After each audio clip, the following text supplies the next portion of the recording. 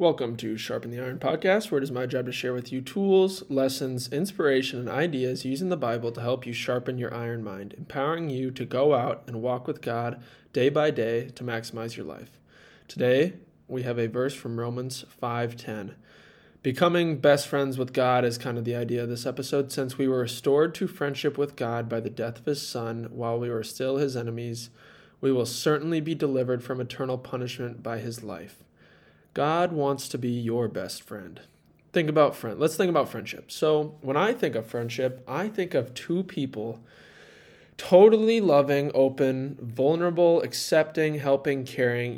Think of your relationship with your best friend and what it means to you and how much they mean to you and how much you mean to them.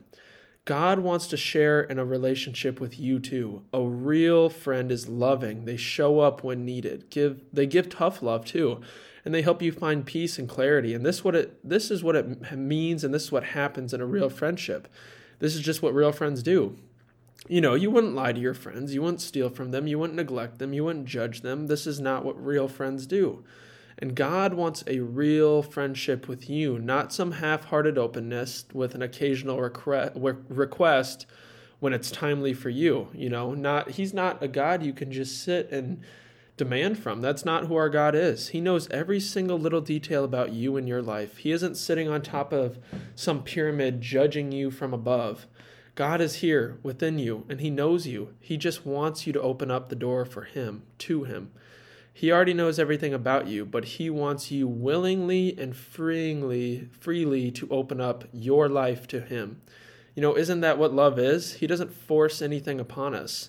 All God wants from you is you because he loves you. God's love isn't conditional, it's unconditional. You could be the biggest sinner in the world or the best person ever. God's love for you does not change. And when we open up to him, life changes. We find peace and freedom in him because God the Father isn't some white man with a beard.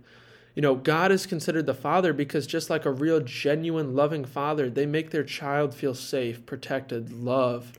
You never have to worry when your Father is around because he protects you. God is our Father. He protects us. He loves us. He's here for us. God is always around, and he gives us an opportunity through the Spirit to create this beautiful friendship, this safe place, this never-ending source of love and energy. Jesus doesn't call us servants. He calls us friends because we are invited in on the Master's business through Jesus and the Spirit. We're called we're kind of in God's circle of king's best friends. A servant doesn't get in on any of the details of the king, but the king's friends, the king's people who are high up and around the king, they get to know all the details, but they are still under the king, but they're in on everything just like we are. It is impossible to get your mind around the fact that a perfect, loving, invisible, omnipotent God wants a relationship with us, but it's real. He does. He's working in everything all around you through the Spirit who has been given to us because of the love of God.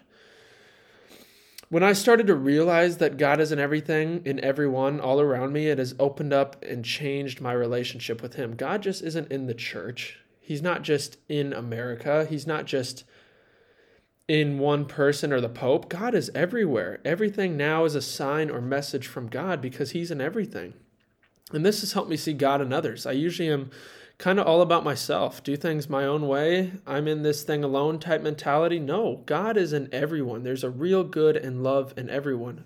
Try to find Jesus' face in everyone. Everyone deserves compassion and love. And this has really helped humble me and just see people as us, not just me, not just we versus them. It's us. We're all in this together. And how I've developed my friendship with God is through constant communication. If someone you loved and cared greatly about never talked to you, wouldn't that hurt you? God created us, and his love for us will never change. He wants to know what's going on with you. He wants communication and you to communicate with him.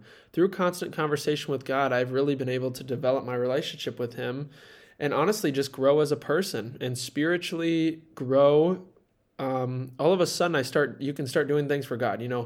My running is all because God blesses me with the ability to. I woke up this morning because of the grace of God. I ask God to be with me before, you speak to someone. I try and talk to God during the everyday little things, just all this stuff all of a sudden can be used to spend time with God, to talk with God, and for God. Just spend time with him in open-hearted, honest conversation, because that's what he wants and that's what he loves. He wants you to be open and come from the heart. It doesn't matter to God how many Hail Marys you pray today. This for me at times almost becomes a static worship. It isn't very authentic because it just gets repetitive and you don't come from the heart. You just are repeating things. It doesn't always as real as I would like it to. It becomes repetitive. I've found instead of trying to do all things alone, like working through relationship problems or pushing through a tough run or dealing with some anxiety or worries, I can just kind of give it all to God. Let him take control and just surrender to him. Just open everything up to him in my life. I can let go and be in peace and find freedom because God has been so faithful to me in the past. He always comes through. He always shows up, so I know I can trust him. We as humans, and especially in America, love to think we can do and solve all things alone. It is too much work and stress, and it's not possible. Reveal it all to God, and he will take care of it. Yield to the Spirit. Allow your human flesh, self, whatever, to die off a little bit daily, and allow your spirit to grow stronger. All God wants from you is you. He wants you to be open to him. It's so beautiful to think he doesn't want to force it on us. He gives us this free choice. Isn't that just the most loving thing ever? He gave us this life, and he still doesn't even force it on us that we love him. He gives us the choice. God wants us to learn about him, though, and we can do this through his word, which helps us connect and grow even more with him. Because he wants us to know about him. In a friendship, it's not like it's just one-sided.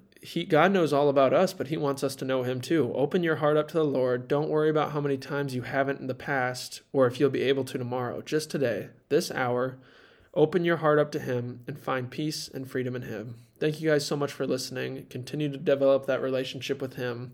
That's what he wants from you. See you guys next time.